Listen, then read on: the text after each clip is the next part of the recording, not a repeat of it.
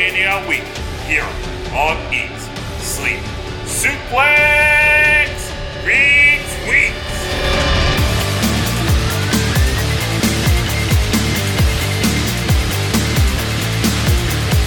What's up everyone, this is another special Eat, Sleep, Suplex, Retweet, and we're coming live from my place today. This is the big dog, Alan McLucas, and today we're going to discuss WrestleMania Aftermath. And with me today we have some maybe slightly tender people with me who have sleep deprived and maybe slightly hungover. Firstly, there he is, the old paper champion. He took a beating last night, but he took it with pride. It is Scott McLeod. Bed, I need my bed. How you doing, mate? You alright? I'm fine, I'm better than I was a couple hours ago, but... Oh, I can imagine. You made your bed yet? No. Oh, join the club. And next to him, we have our secret accountant. He comes up with funny numbers. Sometimes we don't agree with him, but last night he came up with the right number. It is Mr. It's My Interview, Ross McLeod. It's my sweepstake, and one in about 30 fuck-ups. I'm allowed one off night. If Batista's allowed to fall in the ring at WrestleMania, I'm allowed one fuck-up sweep. We're a professional establishment. We expect better, McLeod. Oh. No playing. And next to him, we have the former Bath Bomb Princess. She's now the Gravy Princess. She loves the name, but I know she really, really hates it. It is Sarah. I hate that name. Oh, chips and gravy, you're all of my life for chips and gravy. With all fairness, chips and gravy is a good gourmet meal. It does. Can't blame her, actually. I'll tell you that right now. Yes, so let's get on to the fun stuff. So please give us a listen. Have a look at our back catalogue. We're on iTunes, Android, Spotify, and all good podcasting sites. Follow us on social media on Facebook, Twitter, and Instagram at Suplex Retweet. And if you like what you hear, you know what to do. So, first I'll just start with that noise you're hearing is my dog. Harley, bed please, now. She looked at my hand on the table while you were doing the intro. Yeah, there's a dog here, it's a lot more interesting, I'm going to be honest, guys. Love it. Yeah, Harley, bed. Okay. Right, okay. Yeah. So, back to the show at hand. Yep, so we're going to move on to what was an amazing event, I feel. Last night, WrestleMania 35, it actually lived up to the hype. Mm-hmm. We'll start off, we'll just do a quick we'll go over all the matches last night. Some of them lived up to the hype, some didn't, but we'll start with what basically was quite a decent start in the pre-show, World Cruiserweight Championship.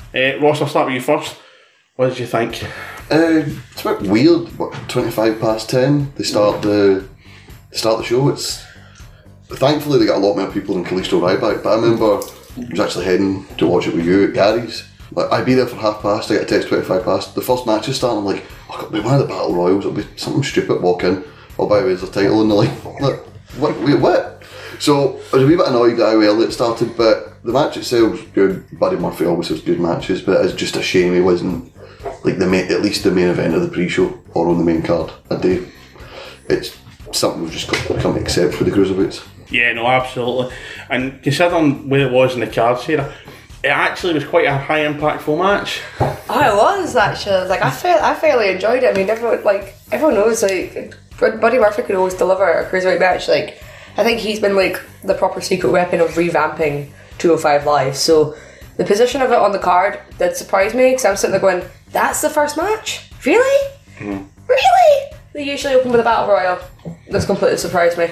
Yeah, no, absolutely. Before you go to Scott, something I will say is maybe that was to bring viewers into 205 Live because the first hour was for free on USA Network. Mm-hmm. So you're thinking with the big numbers WWE always gets on USA, is this a case of going, by the way, we have our own show on the network for these guys? There's a ball for the dog gets thrown over my head. We have our own show for the network, the guys. Maybe this is like it has to be there. It's like a needs must sort of thing. Yeah. But surely you could have put the Women's Battle Royal there like you did the Andre last year. Like start it off.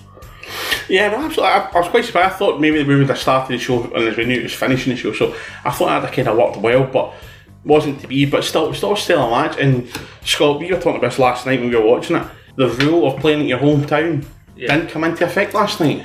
Weirdly enough, actually, multiple times on that show, some people actually got win in their hometown. Like, I think, for instance, like WrestleMania, let's give them one, because usually I was like, they lost in their hometown. Their friends were probably watching. Yeah, it's kind of cruel to let them get beat off their opponent by in front of mommy, isn't it? When mum's there, you've got to win. Yeah. I enjoyed the half of the match that I did see by the time we got there. Yeah, because you took forever to get ready. You settled. In fairness, Gary said past, unlike Mr. Hockney who showed up at 8 o'clock. He didn't show up at 8 o'clock. He showed up bang on 10. We're like, we said 10:30. I thought we said between 10 and 10:30. That means 15:15. He was determined to get a seat, and the seat he got. Oh well. So moving swiftly on then from there, we went on to the match we all thought was going to open, the Women's Battle Royal. See, I'm going to come to you first. What's your thoughts on it? It wasn't very historic, was it? It really was. I mean, it was scrappy, to say the best. I mean, I actually think last year's was put together a little bit better. I think this was just, people chucked in. It was good to see, like, Candice LeRae and Kairi Sane, like, representing NXT this time, instead of maybe having, like, the NXT 5 and 6 that they had last year. But there was like, literally next to no storylines going into this. Like, we had Sasha and Bayley last year. This year you had Asuka getting robbed. Asuka heavy on favourite. I mean, I think it's just like some of the eliminations in themselves. Like, by the end I was actually pulling for Sarah Logan to win this. I was just like, she could have done with a push more than, you know, Carmella being the overall winner.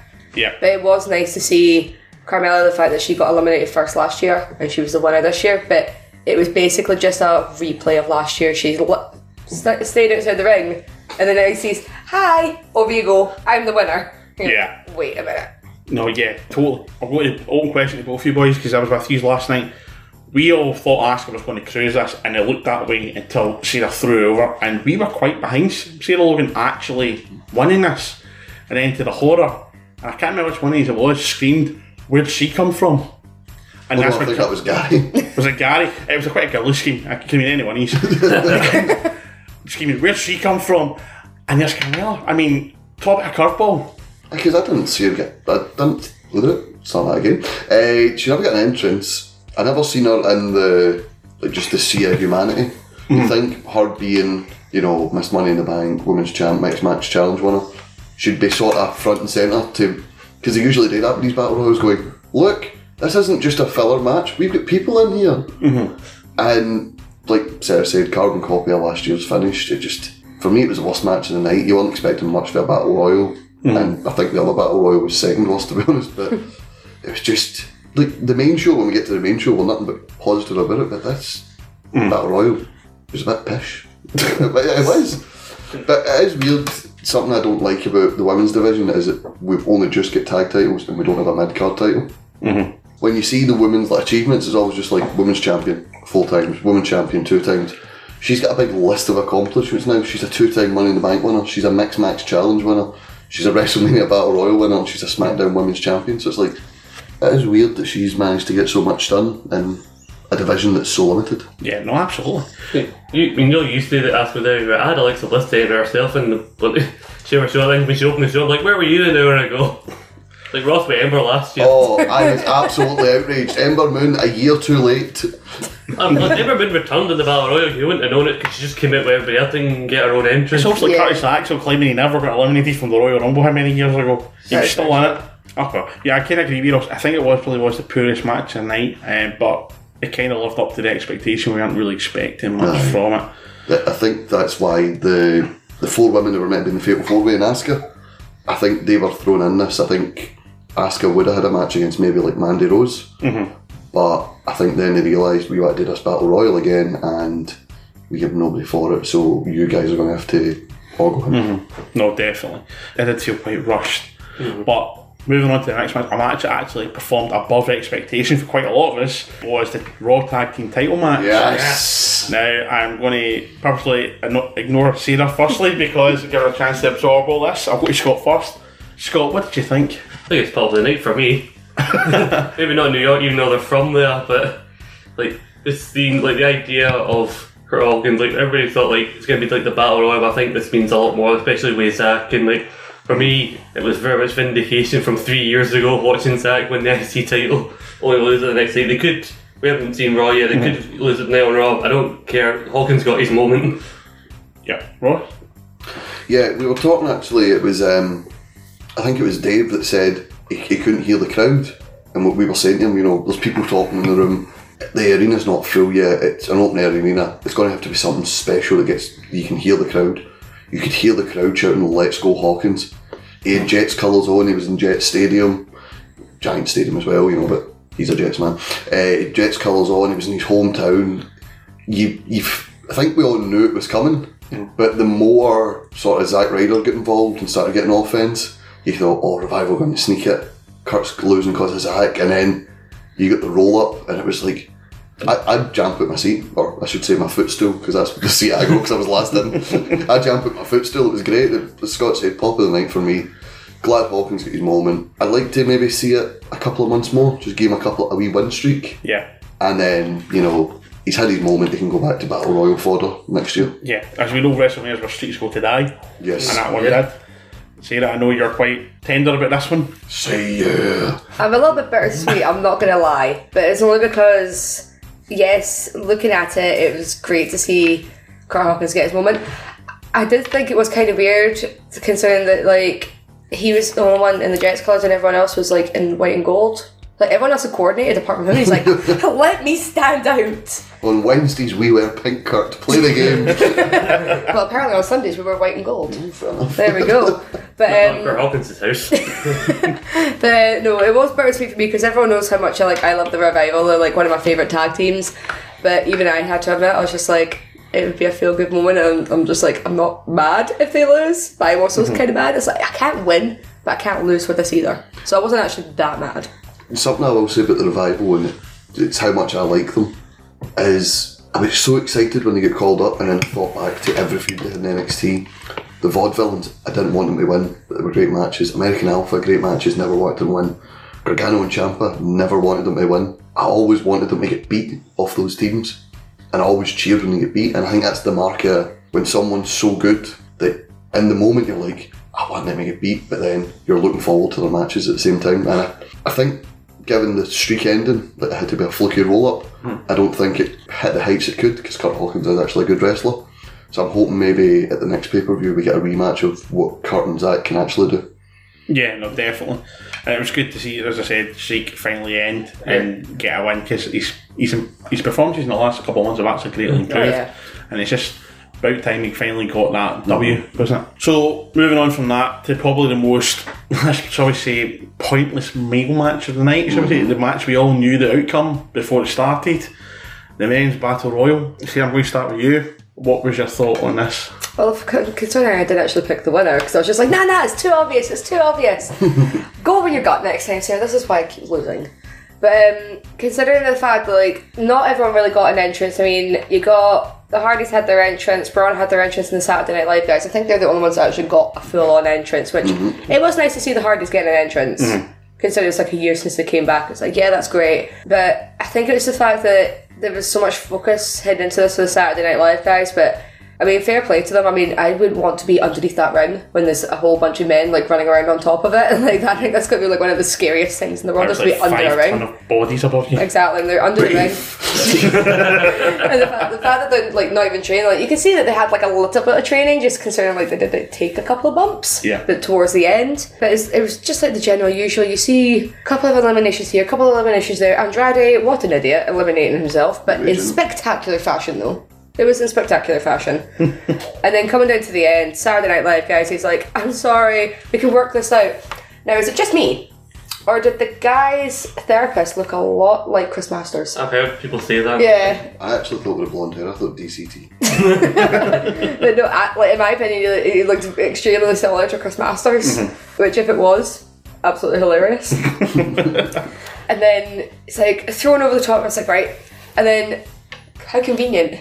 Some WWE guys are standing there waiting, arms ready, to catch this one last guy. And it was the outcome that everyone expected, but what could you like expected less or even more of that? Yeah, for me, I think one of the biggest shocks was Apollo not getting an entrance, considering he had a major pop over the last couple of weeks, especially when they were doing the big scurries and he was eliminating everyone from the ring. Was what's your thoughts on likes of Apollo and maybe a couple others that maybe deserve an entrance, like Mustafa Ali not getting one? I don't know who this Mustafa fella is, but there's a guy called Ali who Well, I do apologise. I actually made Sarah call him Andrade because she sent me her predictions for the sweep and went, Andrade, Cien Almas. I went, I don't know who this Cien Almas fella is. Like, Sarah, you have to say it. You have to say it. I didn't actually though. You're just like, there's an Andrade. I'm like, yeah, that guy. Yeah, That's all. just for the viewer's point, if you could see Sarah's face right now, Ross would be dead and buried. That's Almas. I believe he had a brief one NXT. He just vanished off the face of the earth. But yeah, it was. Well, Braun Strowman, first winner to get an entrance. We've always talked about how the winners. Yes, we did actually. Somebody's not too obvious. It'll not be somebody too obvious. The way Almas was floating about the ring, I actually thought they were going to ignore the fact that he eliminated himself. Like, it wasn't meant to happen. Didn't see the other 15 people there that they were going to throw Colin Jost at. But yeah, the Battle Royal is always a tricky one. I mentioned last night. They always say it means nothing, but then they complain when big people are in it. Like, you have to put big people in it to make it mean something. I think next year, maybe just go with 20 and do what New Japan did, which is they usually do the Wrestle Kingdom Rumble. Every 60 seconds, somebody gets an entrance, they get the big pop, they get a wee bit of time each, and it's not just everybody in the pool, everybody in, 20 guys that actually deserve it, because, I mean, would any have been upset if Ascension and Lucha House Party went on WrestleMania last night? Would it have affected anybody's enjoyment? I forgot they even still worked for the company. There you go. Like the Ascension, I forgot they still worked for the company. So that's how much it would have affected Sarah's enjoyment. You used to shook her head and said no, so it's like, I'm not gonna lie. no, fair enough. So yeah, it's Battle Royal, isn't it? It was a Battle Royal. Yeah. Cross turned heel in my eyes, eliminating both members of the Heavy Machinery. I had Otis to win. God, big Otis. Otis had the pop of the night. He did have a big pot. And also, just going on about Almas there, it really came as quite a shock the way he came off. I mean, we were talking about that when we watched it live, because it looked like a big botch, and you could see with his face that wasn't meant to happen. Do you still think he'd have won it if he hadn't made the mistake, or do you think he'd have got to the final and then Braun would have just thrown him out? It's one of those ones, like, wrestling's never going to be the one where, like, you'll hear 6 shoot interviews of, that was meant to happen, and then the person who it happened to said, oh no, that wasn't meant to happen. So you'll never get the truth, but truthfully, I think he was maybe meant to last a bit longer. I don't think he was meant to win it. I think it was always meant to be the Saturday Night Live guys. I think he just over-rotated on the Hurricane Rana and then just went, oh Christ, I went to the top rope. The big surprise for me was seeing EC3 go as early as it is, because like you had a couple of jobbers go out and then suddenly, oh there goes EC3, like, alright, you earned your key, didn't you? Yeah, we did see he was turning it a bit of a job on that, kind of cemented that one, didn't it? Sadly, yes.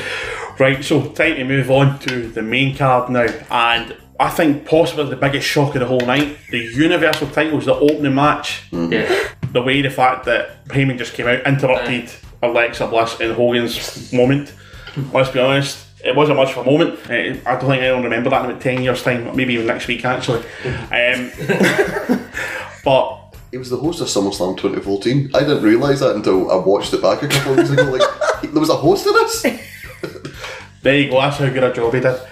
But I joked off the cord when we did the Hall of Fame show the other day, Ross, that I would be surprised if it came out first, because Blizzard just doesn't want to be there. It's clear he wants to get away. But I said it, for half-arsed, not believing it, and then it happened. But it certainly set the tone for the night. Yes. It was a great start, wasn't it? Yeah, I did like the reasoning as well, like playing up because Heyman said in shoot interviews before, like, Brock Lesnar actually does like being here. Brock Lesnar likes the fact now that he doesn't have to travel and he enjoys the time he has here. It's just the fact that he doesn't like people. And I did like how they played into the whole spoiled champion, I get what I want, as if it wasn't meant to happen first, as if Heyman just came out and went, nah, I don't care if you've got Randy Orton and AJ scheduled for first, we're going first, because we're not waiting about if we're not getting a main event payday. Sure. It was definitely a big way to open the show, and like it was great the way the Kofi match and Becky, like they did this by putting this first, and also they make Becky the way in Kofi Mill, they perfectly spaced out these feel good moments so they wouldn't like overdo it and let the crowd will be knackered by the time the main event came around, and also you kind of give you more hope that Rollins winning, because if Lesnar wanted to kick off the show, that really would have deflated things in the crowd. No, definitely. And Sarah, the thing I quite liked about it was it's actually a quick match. Yeah. If you forget the 10 minutes of, Lesnar ragdolling Rollins around the ring area, but the actual match itself was less than 2 minutes, I think we worked out. Yeah. Kirsten Shaver taking a bump and no selling it. Unprofessional. Yeah. I mean, like, see, when you look at it, we were discussing on the main preview, like, how many suplexes there was going to be. There was 3. 3 to 5 suplexes in total. And that was just inside the ring. One finisher outside, curb stomp, 1, 2, 3, done. You're like, wait, what? David did say, was it 4 he went for, David Campbell? I think so, yeah. I think he said 4, and we all went double figures. I know, we were like, it's going to be high, it's going to be fine. But I think that's one inside the ring. I can't remember if there was any outside the ring, because I was too busy watching my pal, who is a new wrestling fan, and she's like, has the bell even rung yet? Why is this not even rung yet? Get him in the ring! And then when they get in the ring, he's like, why is the bell not ringing? I was like, you've got to check and make sure they're okay, Heather. I was like, you've got to. It's like, kayfabe. She went, oh, fuck this. I went, see, watching a new wrestling fan watch a wrestling show is the best thing ever. It is the best thing ever. Heyman sold this perfectly, like the shock of it, like when Goldberg was there a couple of years ago, like the shock of like, oh god, no. It's like he's hyping up Lesnar, and then to see him get, well, not demolished, but like, being like this. See, what I loved is, see when he just sort of stomped right past Hogan, like in a proper frenzy. I was just like, what's Hogan doing out here? And then it's like Paul Heyman's like, "Grr," down to the ring, and then see Seth's on his way. All you see is Hogan going, nah, nah, not Hogan, Paul Heyman going, nah, nah, nah, nah, nah, with the title just behind Brock Lesnar going, look what I've got, look what I've got. I was powerless, because I love Paul Heyman. I absolutely love him. I think he's one of the greatest advocates ever. Oh, it certainly is. And as Scott briefly mentioned, Ross set the tone of the night, and it was the perfect way to keep this whole event going, and it just kept going up, and it just kept the pit tempo perfect, didn't it, the whole night? Yeah, we were talking about, obviously, the Revival versus Ryder and Hawkins, that it was like 10 minutes of just people beating up Hawkins, and it was sort of slow, and it went 13 minutes. This, like you said, just under 2 minutes, fast, furious, all over the place, much like the Falls Count Anywhere and the Triple H match. It was just so good, and I like how they played into the, like, you can't low blow him, you'll be disqualified. It was Brock pushing the ref that was his downfall, and I like that, as we'll talk about with the main event, arrogance is someone's downfall. He didn't see Seth as a threat, and as Scott mentioned last night, the only member of the Shield to beat Brock Lesnar one-on-one at WrestleMania. Absolutely. Everybody knows that Brock's testicles are his weak spot. Always go for them. Like, how many times have we seen Brock get low blowed? And It's surprising actually hurts because Sable's got him in the mantelpiece back. So I'm mad surprised it hurts them there. But, hey, hell. But yes, glad to see the back of that one, because I'm glad he's no longer champion. We could finally have a title that's worth defending now. I did like the bit at the end as he's holding his groin and it cut to him and he just went, I'll get you, you son of a bitch. Yeah, we'll see that probably on SmackDown. Well, on to the next one, for me, one of the most anticipated matches of the night, AJ versus Randy Orton. Another solid match.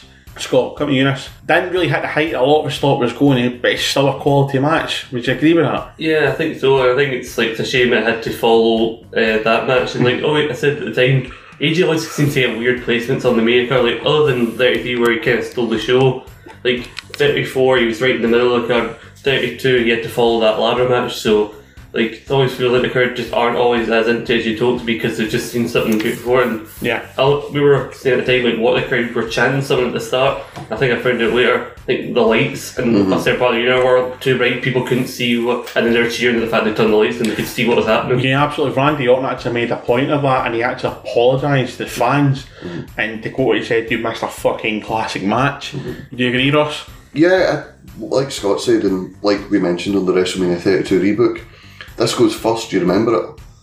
And I think obviously this could have set the tone for the night as well, because like we said on the main rebook, when he fought Jericho and then put a ladder match on, the ladder match will still get the spots, like the big AJ and Orton, and then that 2 minute squash match with Lesnar and Rollins, it'll still get the reaction. I think it's just a shame he was put on second. Second's always a hard one to follow.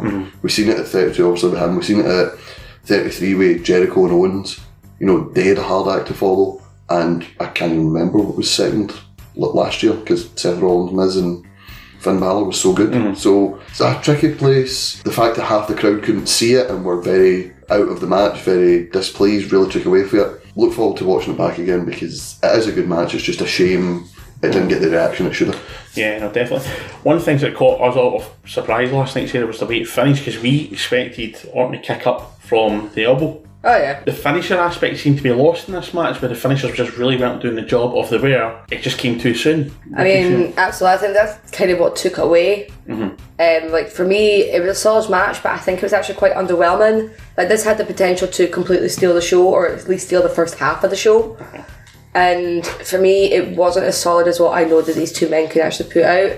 And I think the crowd did play a lot into that. I think that's probably one of the big aspects. Like watching it back on the network, you'd think this could have been a little bit better, but no, solid match. And like the finish, with all fairness, I didn't even pay attention to the finish because I was sitting there going, "Can I stand you? Can I stand you? Oh, did he win? Oh, okay then." The thing was, it wasn't really the best looking for all four, so I'm sitting there like, surely he's going to kick out, and they went, "Oh, alright, fair dues." Apparently not. I was like, "Oh, okay then." I thought this was going to be like the start of a feud, like, or we get the first and eventually AJ would win the overall feud. That's why I went for Orton. Yeah, because like Ross figured the sweep last night, and then you realise, oh, I need to actually go and get my notepad now and double check the sheet now. I mean, because you thought we'd done at least 10 minutes left. Yeah, because I'm like, right, I'll do it at the end of this match. We'll get another. Oh, right, fair enough, right, hold on. Pretty much. James Murphy said this on our SummerSlam preview show about AJ Styles. I thought with his title run ending, it would sort of go away. It's not. They seem like 10-minute matches that always end at 9 minutes. You always think you've got another wee bit to go, and then bang, it's done. And it always kind of feels underwhelming. I think the forearm is a good finisher, but I think he needs to bring back the Styles Clash. Yeah. I don't buy the forearm. Once again, it's a shame for AJ. It was a good match, but as Sarah said, underwhelming. I thought Orton was winning, for the simple fact. I thought he would be Kofi's first challenger, but who knows where that's going to go. No, absolutely. But we'll get to that match a wee bit later on. But next match we'll move on to now is the SmackDown Tag Team Championship. I actually thought this was quite a solid match. A lot of big pops. Also felt that the Bar actually carried a lot of the match as well. They did really well. They had quite a lot of major spots during this. Sarah, what was your thoughts on the match? I mean, you can't really go wrong. Like, 3 out of the 4 teams you can't go wrong with, and then you've got Shinsuke and Naka, which I still don't quite understand that team. But they're there and they're challenging. Probably just there for maybe like a heel aspect, even though you've got the Bar, even though they're kind of tweeners right now. Like you want to hit those, you're probably supposed to hate them, but you can't. And then you've got the Usos.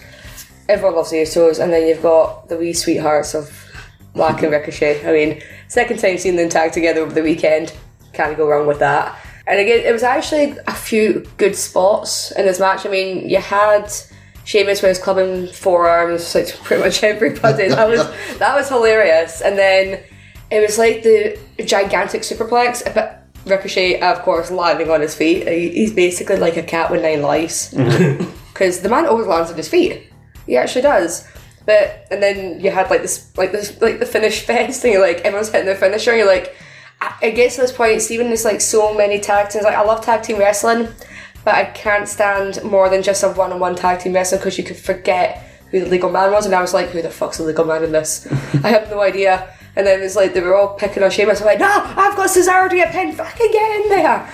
And I was like, who the fuck's even the legal man in this match? You lose count though. You just completely lose it. I was very happy with the finish. I had Sheamus get pinned by one of the Usos. Well, Usos to win, but actually Rusev to take the fall, but Rusev was nowhere near it. You know what I mean? But Ricochet, like I remember hearing rumours going to TakeOver that he'd actually gotten injured in the War Raiders match, but you wouldn't actually, if he did, you wouldn't know it watching this match. So like the spin he took from Cesaro went as long as the Universal title match. Did anyone even attempt to try and count that? I know we started, and after I think it was 7 we lost count, because I think it was Sheamus sort of took it away. We were just Lucy was counting the beats of the Bowen, and I think like there was about 45 beats on everybody on, and I think Cesaro got about 50 swings. But God knows how he stayed on his feet after. Yeah, he stayed on his feet and just put him in a sharpshooter. You're like, how are you doing this? I need a sit.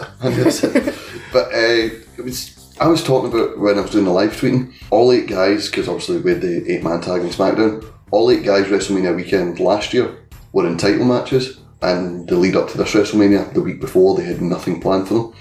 So it was great to see all 8 guys get on, especially Nakamura and his big, pervert trench coat that he was probably walking about New York subway stations with.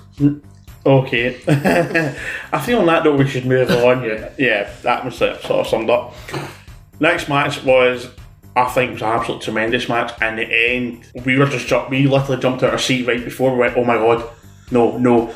Shane McMahon versus The Miz, Falls Count Anywhere. Brilliant match, I thought. Scott, I don't know about you, I think the best plot was when Senior Miz came out to fight him, and it was like something like Grand Theft Auto when a pedestrian fights you. Big George up for a square goal, as I said at the time. It's his potato. I love this. It was just nearly, they were going over in the crowd. A fan fell on their arse as they're going past them. They did kind of like Shades of May 17 for me, with the Triple H Undertaker spot and climbing up the scaffolding. And I actually liked the finish of this match. I think it's quite smart because Shane technically didn't beat him, he just happened to have fallen on him. Yeah. So it's kind of protects Miz, because Miz was beating him up from doing the match, and clearly they want to keep this feud going and get more heat on Shane, and fair it is because he's been a really good heel the last couple of weeks. No, definitely.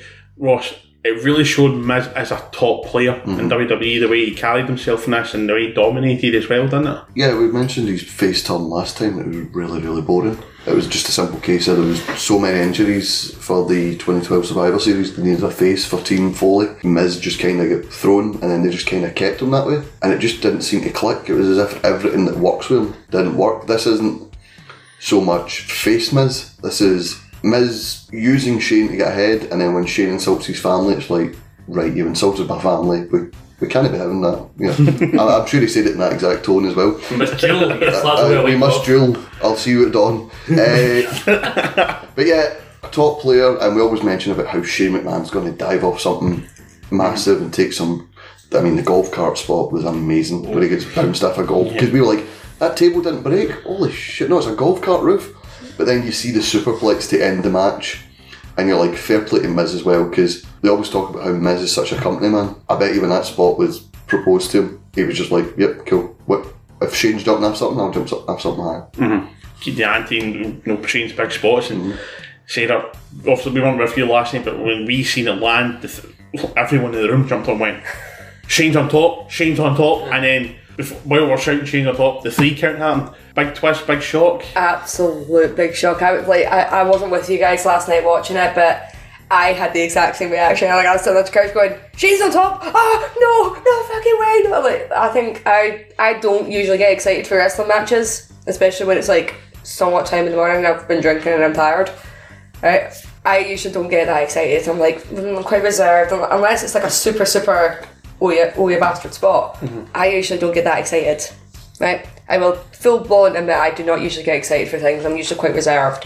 But this match, for me, if they wanted to bring back the Attitude Era, or at least highlight it, this is the match to do it. They've done it absolutely perfectly. It's like it was shades of the Attitude Era, but still keeping.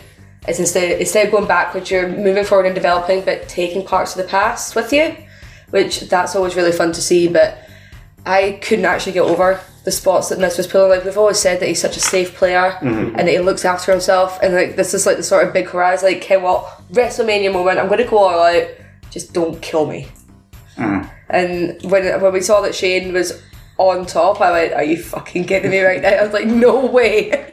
So this cannot be happening, but it's a good way to continue the feud. No, definitely. Absolute brilliant way to continue it. What was a nice touch as well is because is Shane kind of begging off like the heel when he knows he's done, like he tries to like get the sympathy, like Miz is like no, and he's just like he's a bit talking off, like Miz is like, you're sorry, like I did like, it was very shades Ciampa Gargano at TakeOver SummerSlam weekend, where Gargano got overzealous when Ciampa's begging him off, and he flies into the monitors, and that's what keeps him down for the 10 count. This being overzealous and wanting to punish Shane ends up with Shane falling on top of him just through momentum and costs him the match. And it is a good story to tell, the betrayed person that is so over emotional, and then it just plays into the heel character of I won. Yeah, for storytelling, possibly arguably the best match of the night.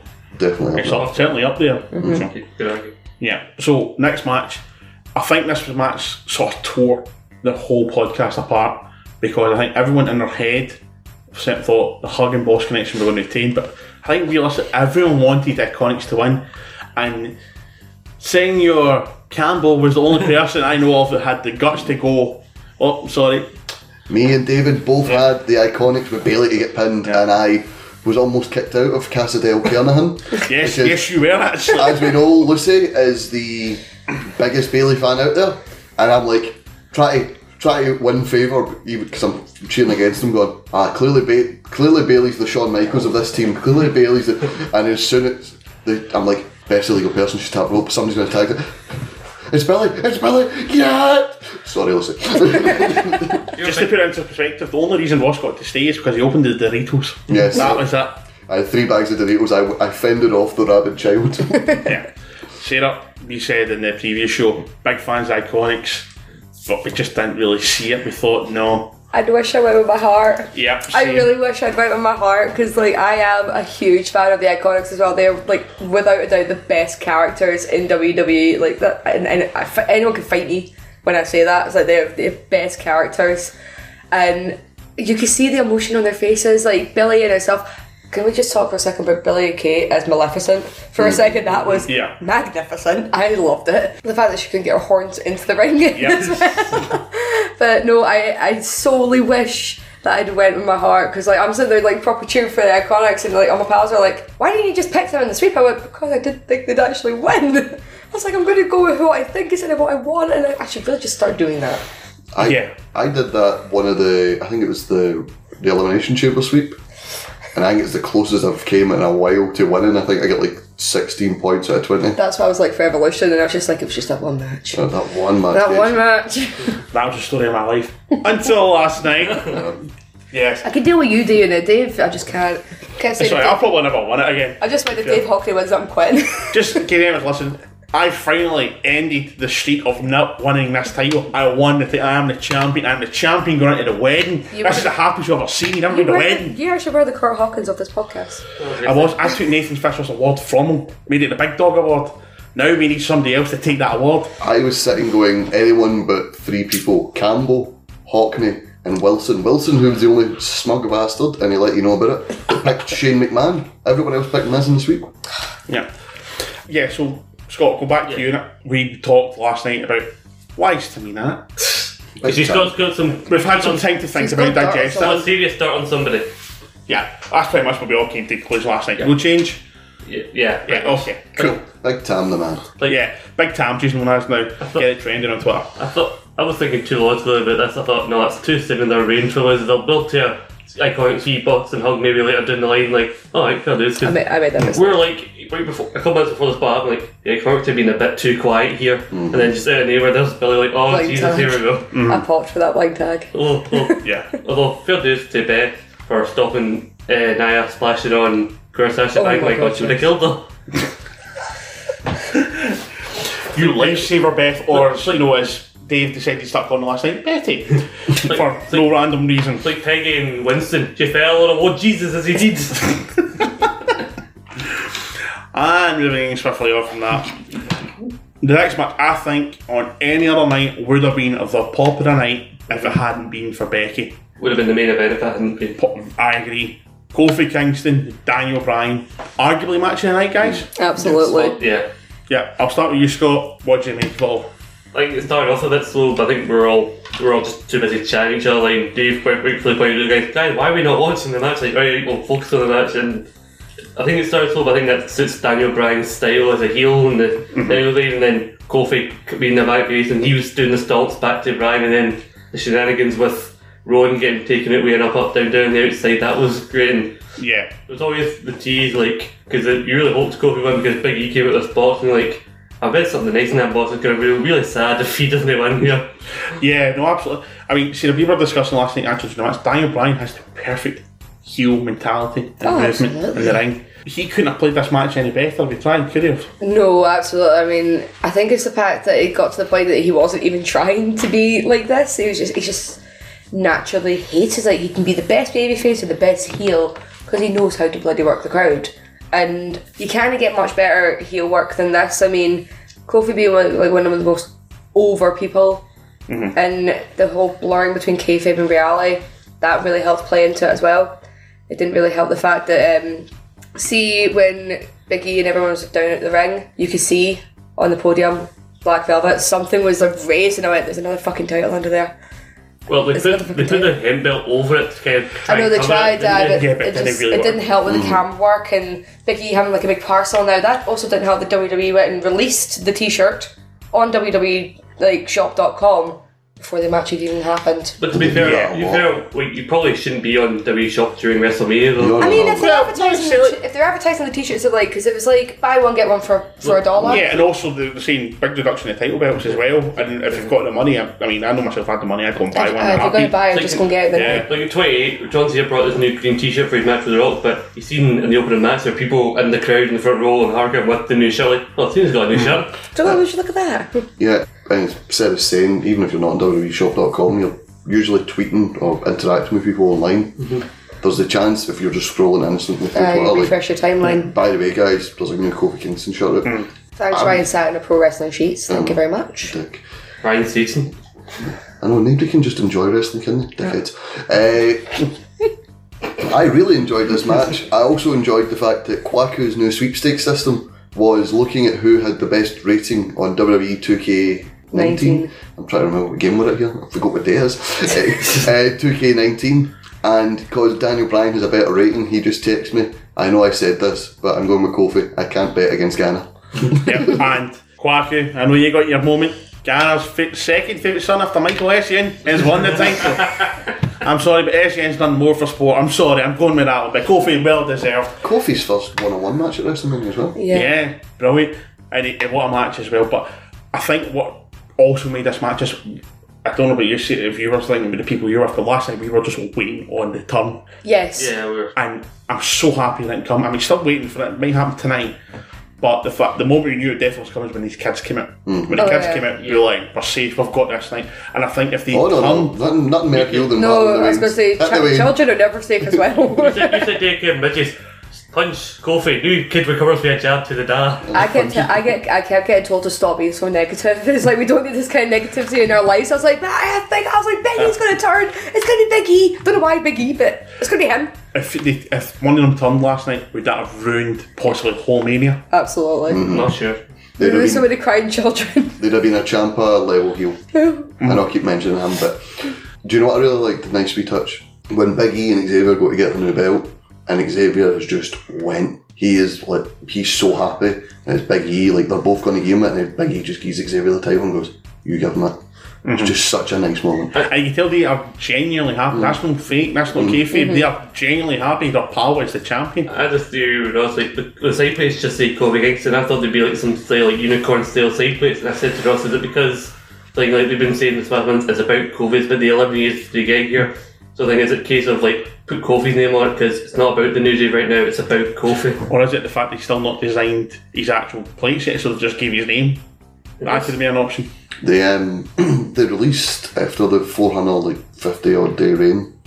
It was like a New Day title, and it was the tag titles, but the strap was like the Bootios style box. Yeah. I honestly thought that's what it was going to be, and I was a wee bit like, really, that's going to be, and then my mood just turned to disappointment. I was like, oh, actually, I kind of wanted that. Oh yeah, we've got the normal title back. Like, no, I want the bright and colourful one. Exactly what I Or, wanted. a Ghana coloured one. Oh no, don't get Kwaku ideas. Don't you, mind.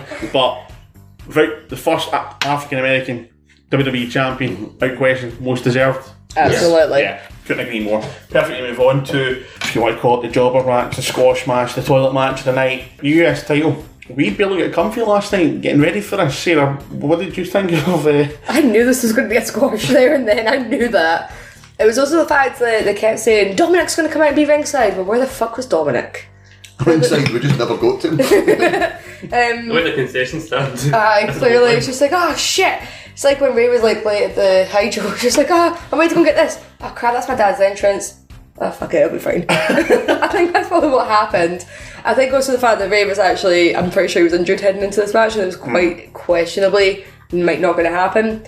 But what a way to work it, because I remember Samoa Joe in like TNA and everything as like the big bastard heel. Yeah. Like he was untouchable, and see, they've not shown that in the WWE. I've said that so many times that he's not looked as dominant. There's been glimpses, but not the full thing. Exactly.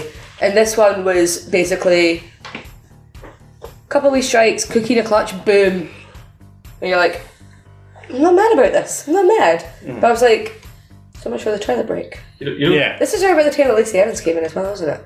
No, she came Before- out Oh, for the tag title match. Oh, did we, she? we had to yell at Dave this week because he had Lacey Evans to interrupt the SmackDown tag titles. Like, she didn't interrupt it. She came out before it. She before just it. walked out. Which, even if we did give Dave the point, he still wouldn't be champion. He still wouldn't even come second.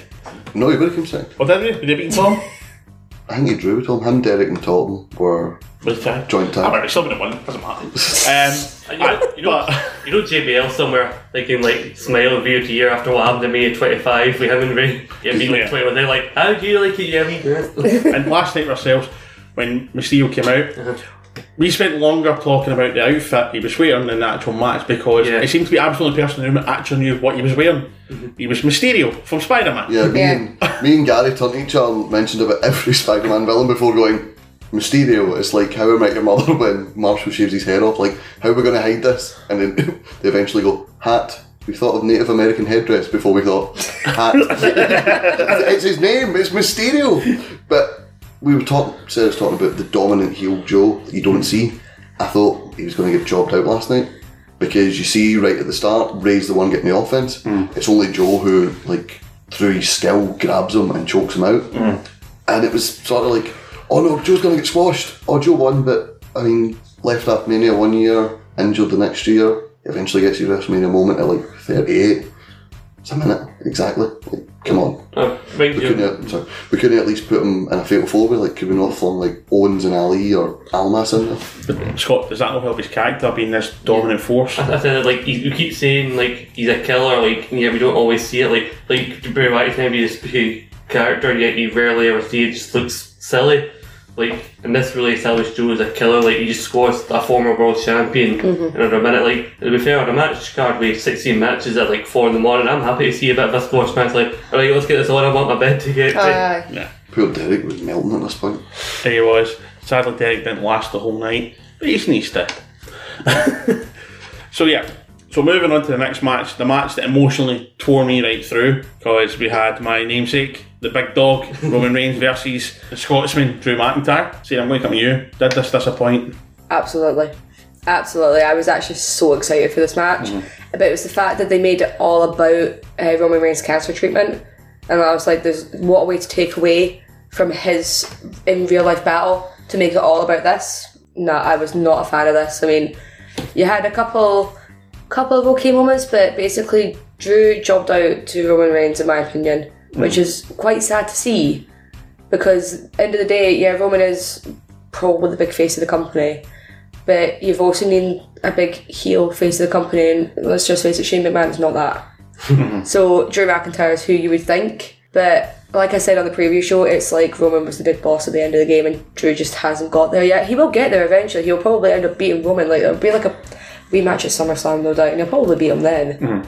But in my opinion, this was such an underwhelming match. Yeah, I was actually definitely. quite bored. Scott mentioned it last night. Pretty sure Roman is still not anywhere close to 100%. Would you agree with the way the match went, the way the movement of it? Yeah, I think you'd see that he probably wasn't 100%. Like, you knew it wasn't going to go long, and it probably was for the best. Like, I said to you at the time, like, it's weird how they split people predictions wise so much, despite the fact there's really nothing on the line. And even like coming out, like, yeah, you got that big response the first night you came back, but the war, it was a little bit more mixed in the arena. I think like we see like the goodwill, I think is starting to wear off. Like, we need to actually start doing something with Roman now. And not just rely on he survived cancer, like, which is great. But like, you can't just rely on it, you can't make it that his whole character. Yeah. Well, I felt personally he took away from Drew. Really affected him, because I think he's arguably the hardest working wrestler in the world. Ross, come to yourself here. Sarah and I and the rest of the guys in the previous show briefly mentioned that if Drew lost, it wouldn't tarnish anything, because there's no shame in losing to the face of the company. However, the way they've done it makes me feel that is exactly what they've done. What do you think? One spear? Could we not maybe had one or two? Like, you know, there's no shame in losing to Roman, and when you think about the fact that the last time WrestleMania was in MetLife Stadium, much like Kofi Kingston was not wrestling, he was on the preview show. Drew McIntyre was employed by the company in a 3MB gimmick and not on the card. He has since left, became the hardest working wrestler in the world, a world champion in TNA, world champion round the globe, made the ICW title a world title. He's done so much to get back there, and I don't think there's any shame in the fact that he lost, and I don't think looking back it'll affect him, but there was just, it didn't have that oomph sort of factor. It didn't have, like, I think, see at WrestleMania, now that these automatic rematches are gone, could we not maybe have Orton and AJ and Roman and Drew, and it's a case of, by the way guys, whoever wins here is number one contender heading out of WrestleMania. Because something that people always complain about WrestleMania is once WrestleMania is done, there's sort of a lull period. WrestleMania will be the end of storyline, also the start of storylines. And I think that really could have helped Drew last night, because the dismantling of the Shield, he took out Ambrose, he beats Roman at Mania, and once Brock's gone, he goes after Seth. That could have been the perfect story to tell. Like I said, not harmed, but not a fan of the finish. This is one of the few matches in the card I was just like, could have done with that, to be honest. Yeah, no, absolutely. And I do hope it doesn't actually affect Drew's progression, because as far as I'm concerned, I know pretty much everyone in the pod agrees he is at some point this year the Universal or WWE champion. If he's going to go to SmackDown, he's going to be winning, and he quite deservedly deserves to be there. Yeah.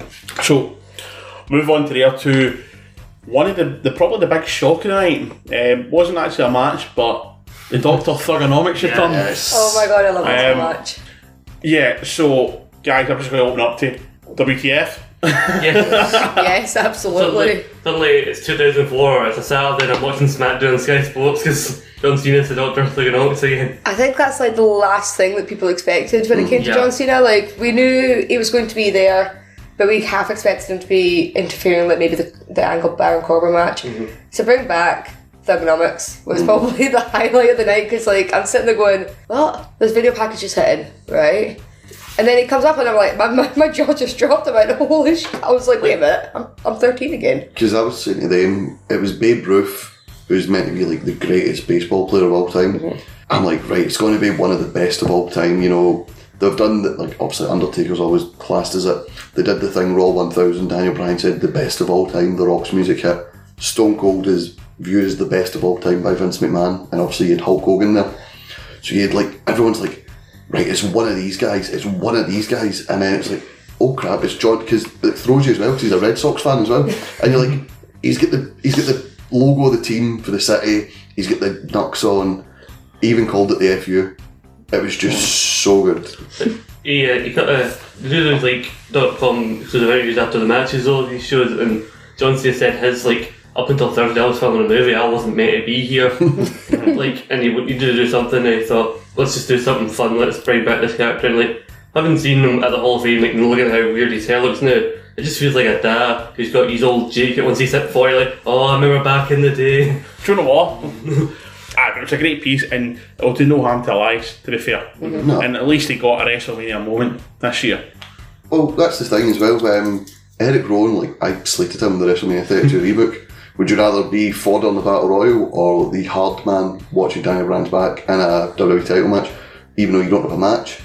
This is the same with Elias. Last year he got to interfere during Undertaker John Cena. This year he got to do the concert and then do the battle with Cena and the big fight at the end. So there is sometimes it's the case of it's what you do on Mania, it's not so much a match, it's more the relevance of the segment. Like, it's the thing in a row, actually, I just remembered that they've done a thing between Elias and Cena. Is this going to be the modern day version of Kane and Pete Rose?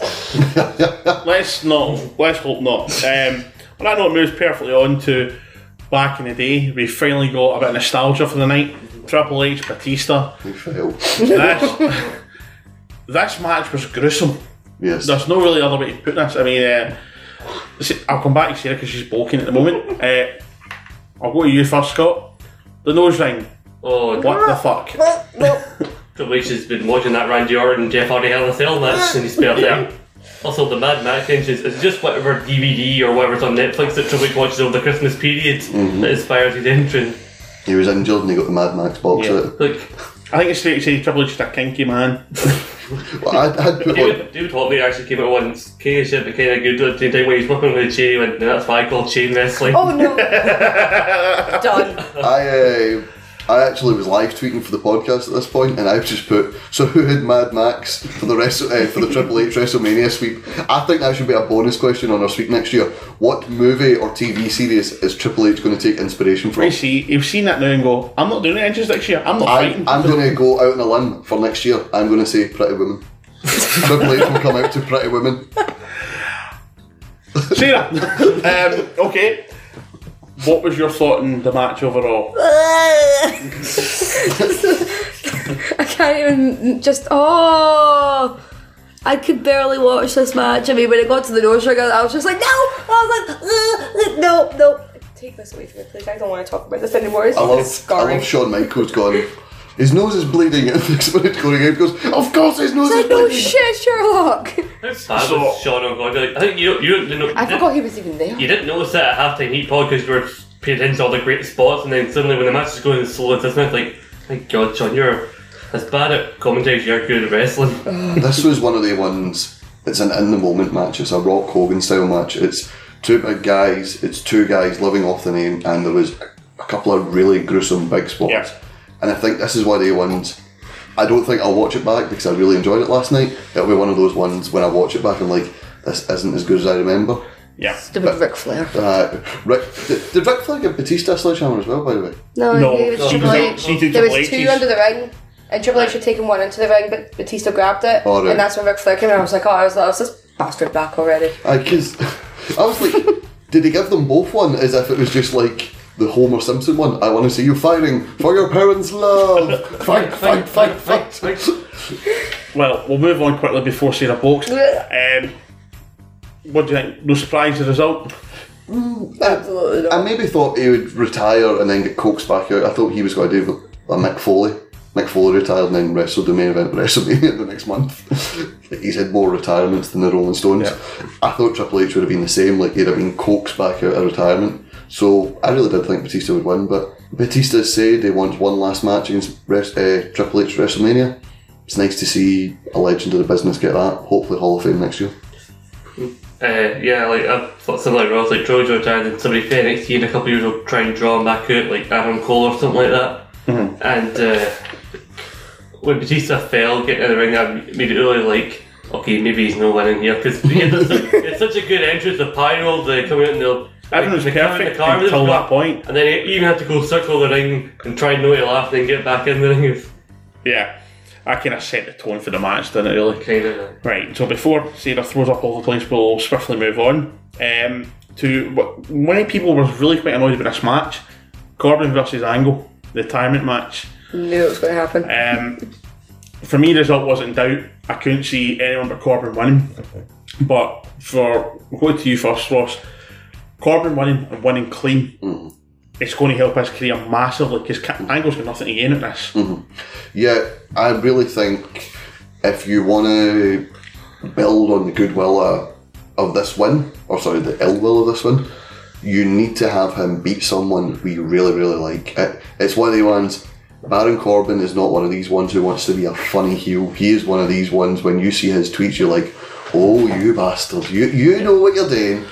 And I think you should maybe, and please don't punch me here, Sarah, I think he should beat Finn Balor for the IC title. I think he should build on it. I think if Sami Zayn is going to come back, Corbin should beat him.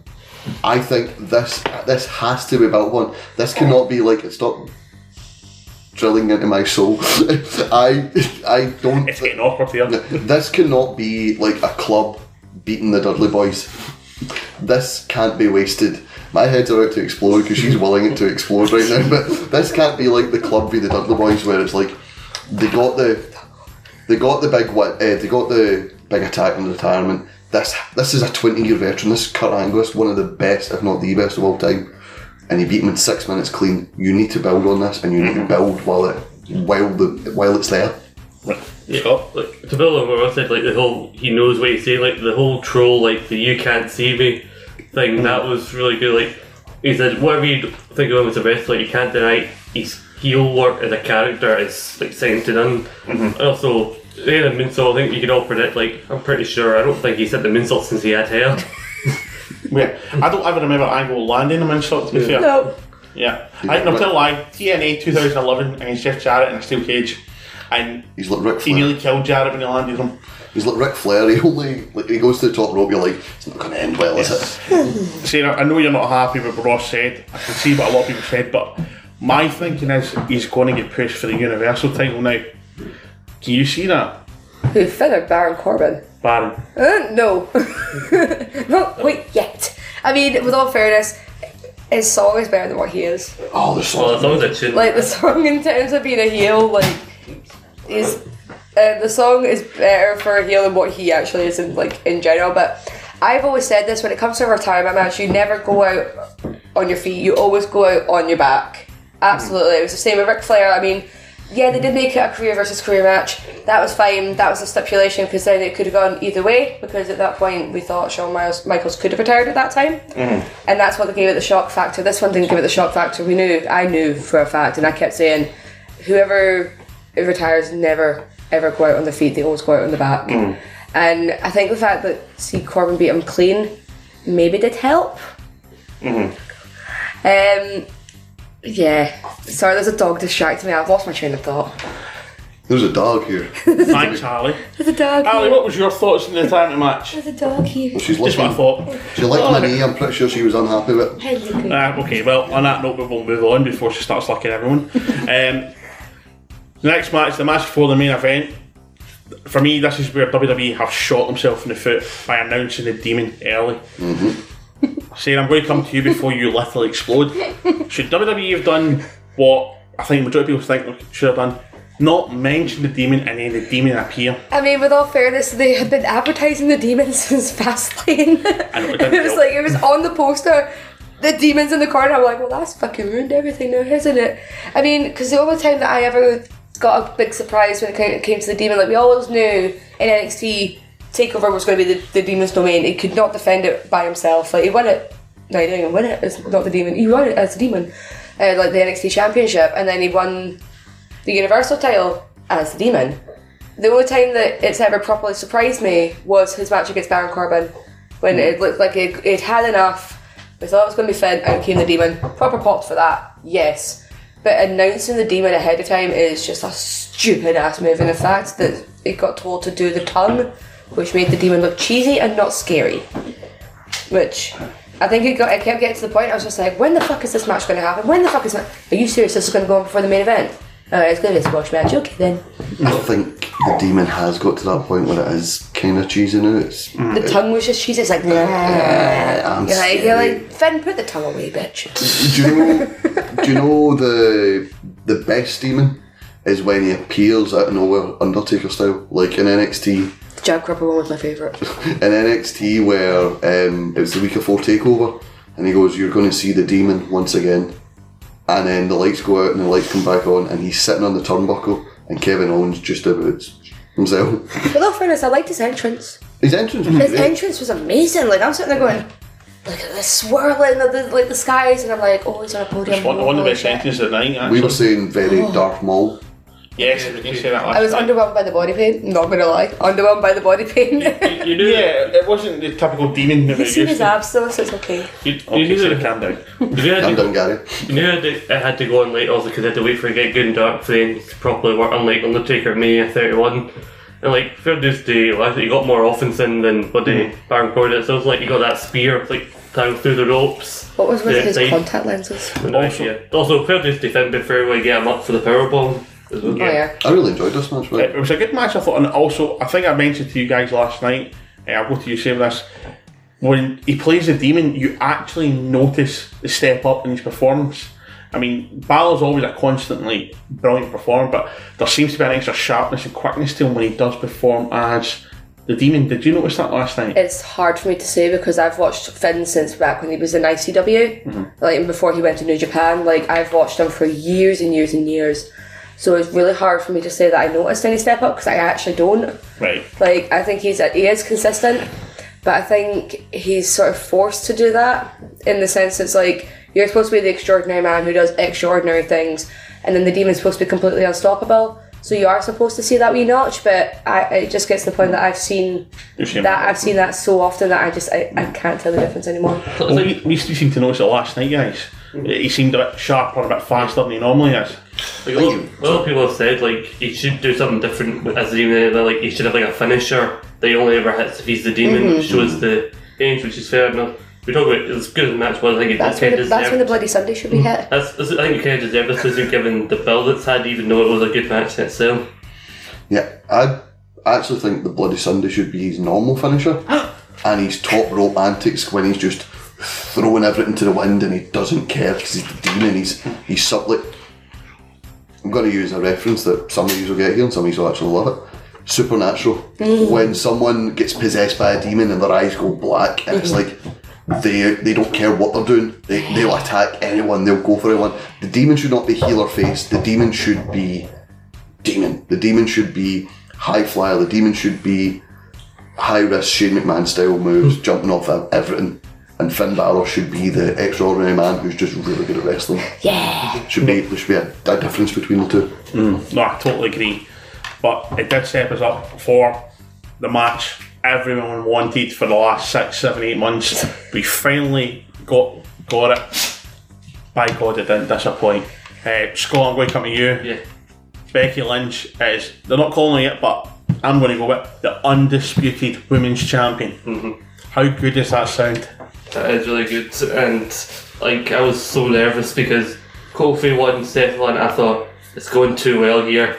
Something might happen. The cynicism of WWE really took over. It's like something's been happening.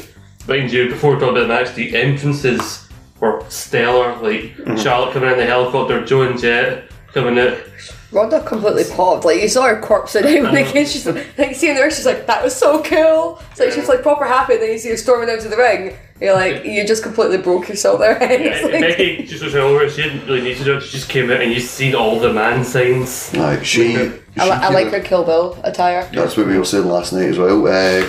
I like the fact as well, it shows how much she means to the company. She came out after the champions.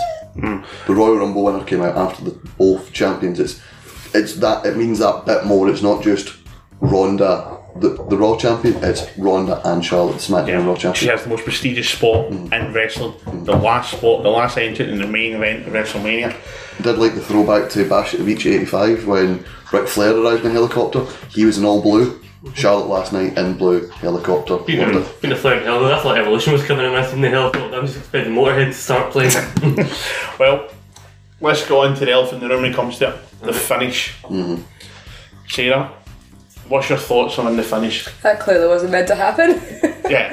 I mean, like people keep saying like the speculation is that Becky was meant to pin Charlotte and that she wasn't meant to pin Ronda. Like you can clearly see that Ronda's shoulder was off the mat. But again, this is all down to the referee's view. You can see that she's getting pinned, yeah, but Becky's body's in the way, so it can open up for a continuation down the line.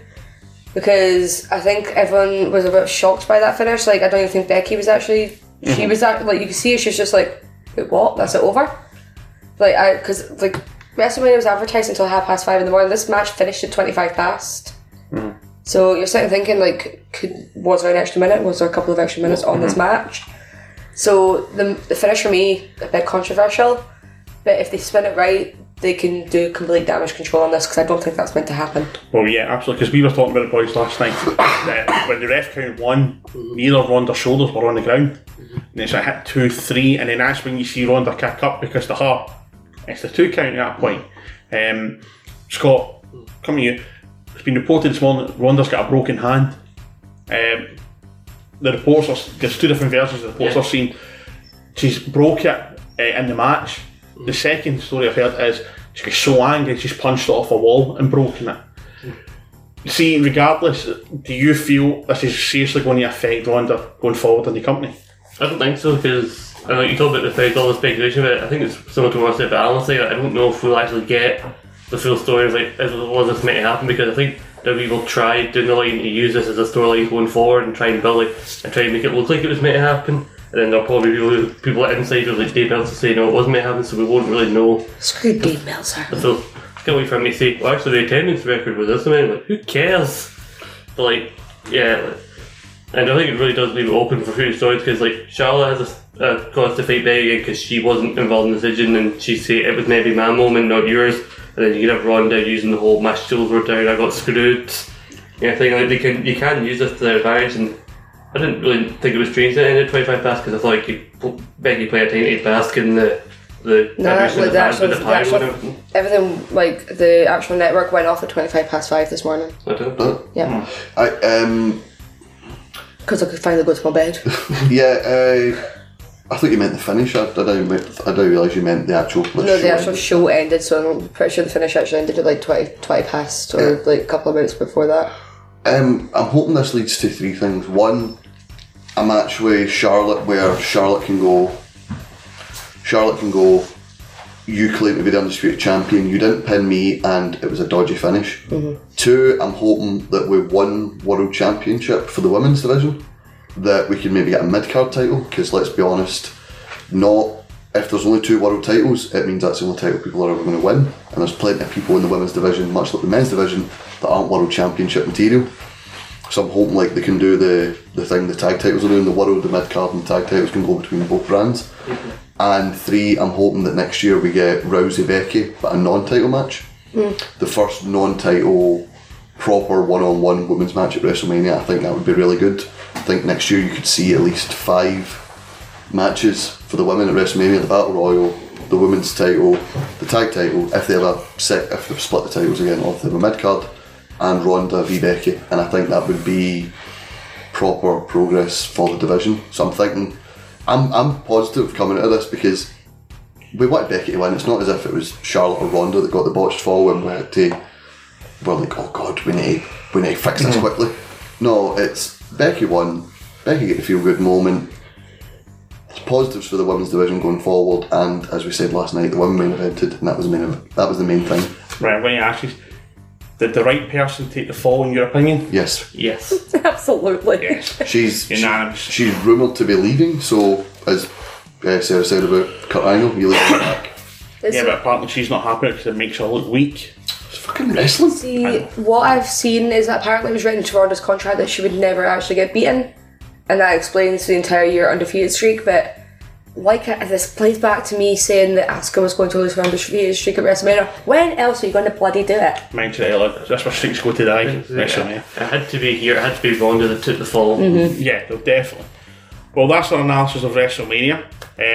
Overall, guys, what do you think, Scott? What about you? Overall, was it a good WrestleMania? I think it was. I think it was one of the best WrestleManias I've watched in a good 3 years. Ross? Yeah, I really enjoyed it. Only 2 heel champions in WWE just now. Iconics and Samoa Joe. I really enjoy the fact that we've got a lot of face champions right now. I look forward to seeing how the heels get it off them, and I look forward to seeing the faces chase the heels. Mm-hmm. Oh yeah, I mean, I think this is probably the best WrestleMania we've had in quite a wee while. Most of everything delivered, and you got the feel good moments, you got the deserving champions, and you also got some good storylines for this to kick off the Raw after Mania, when they usually refresh all the storylines. So. Yeah, I think it's one of the top 5 of all time. I think the pace was perfect.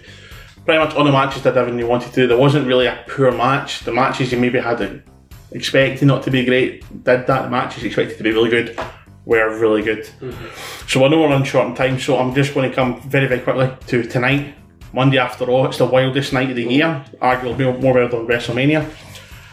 We'll go around these all very quickly. Scott, what do you think is going to happen? Oh, You put me on the spot. I've put you on the spot. There's going to be a Dick K with a beach ball, and hopefully he'll get thrown it. I'm talking about wrestling, mate. I don't know, you put me on the spot. Becky will come out, she'll get sheared tail. Hopefully they don't try and pull something about, you didn't technically beat Ronda, and try and score. Corey will come in and probably get the Reigns at Mania 33 treatment, getting booed at the building for beating Kurt Angle. Alright, boss.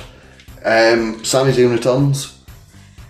Corbin gets the WrestleMania 33 treatment, as Scott says. There's a new women's title, a unified title, and Ronda gets quote unquote fired. Sarah? I can see this going. I can see Sami Zayn returning. Hell yes for that. But I can also see maybe Shayna Baszler debuting. It's not the first time it's not the first time we've maybe seen an NXT Women's Champion debut the Monday night after Raw. Paige done it. Mm-hmm. So there's nothing to stop Shayna from doing this, and imagine Shayna trying to get revenge or avenge the fallen. so to speak. Either the Revival or the new tag champs, Hogan's the Raider, all the match will be Gable and Roode. Gilbert will lose, and Roode's going to turn on Gable. About bloody time. No, but time. I can't really add anything else to that. Well, there you go, guys. That's been our WrestleMania sum up, and also hopefully a wee bit of preview for tonight. We'll see how accurate we've been. I want to just thank my panel, Scott McLeod, Cheers, man. Ross McLeod, Thank you very much. and Sarah. Thank you very much. I've been the big dog, the new undisputed heavyweight champion of Eat, Sleep, Suplex, Retweet. I've been waiting for ages to say that. Thank you very much for listening. Take care. Listen, cunts, I don't care what the fuck you think you're doing, whatever you think is more important with your life, you honking bag of dick tips. You know what you should be doing? You should be going online, you should be subscribing, you should be listening to the back catalogue of Eat, Sleep, Suplex, Retweet, whatever the fuck you're doing, that's what you should be doing. I don't care if it's your mum's birthday, I don't care if she's feeling contractions, get on it right now.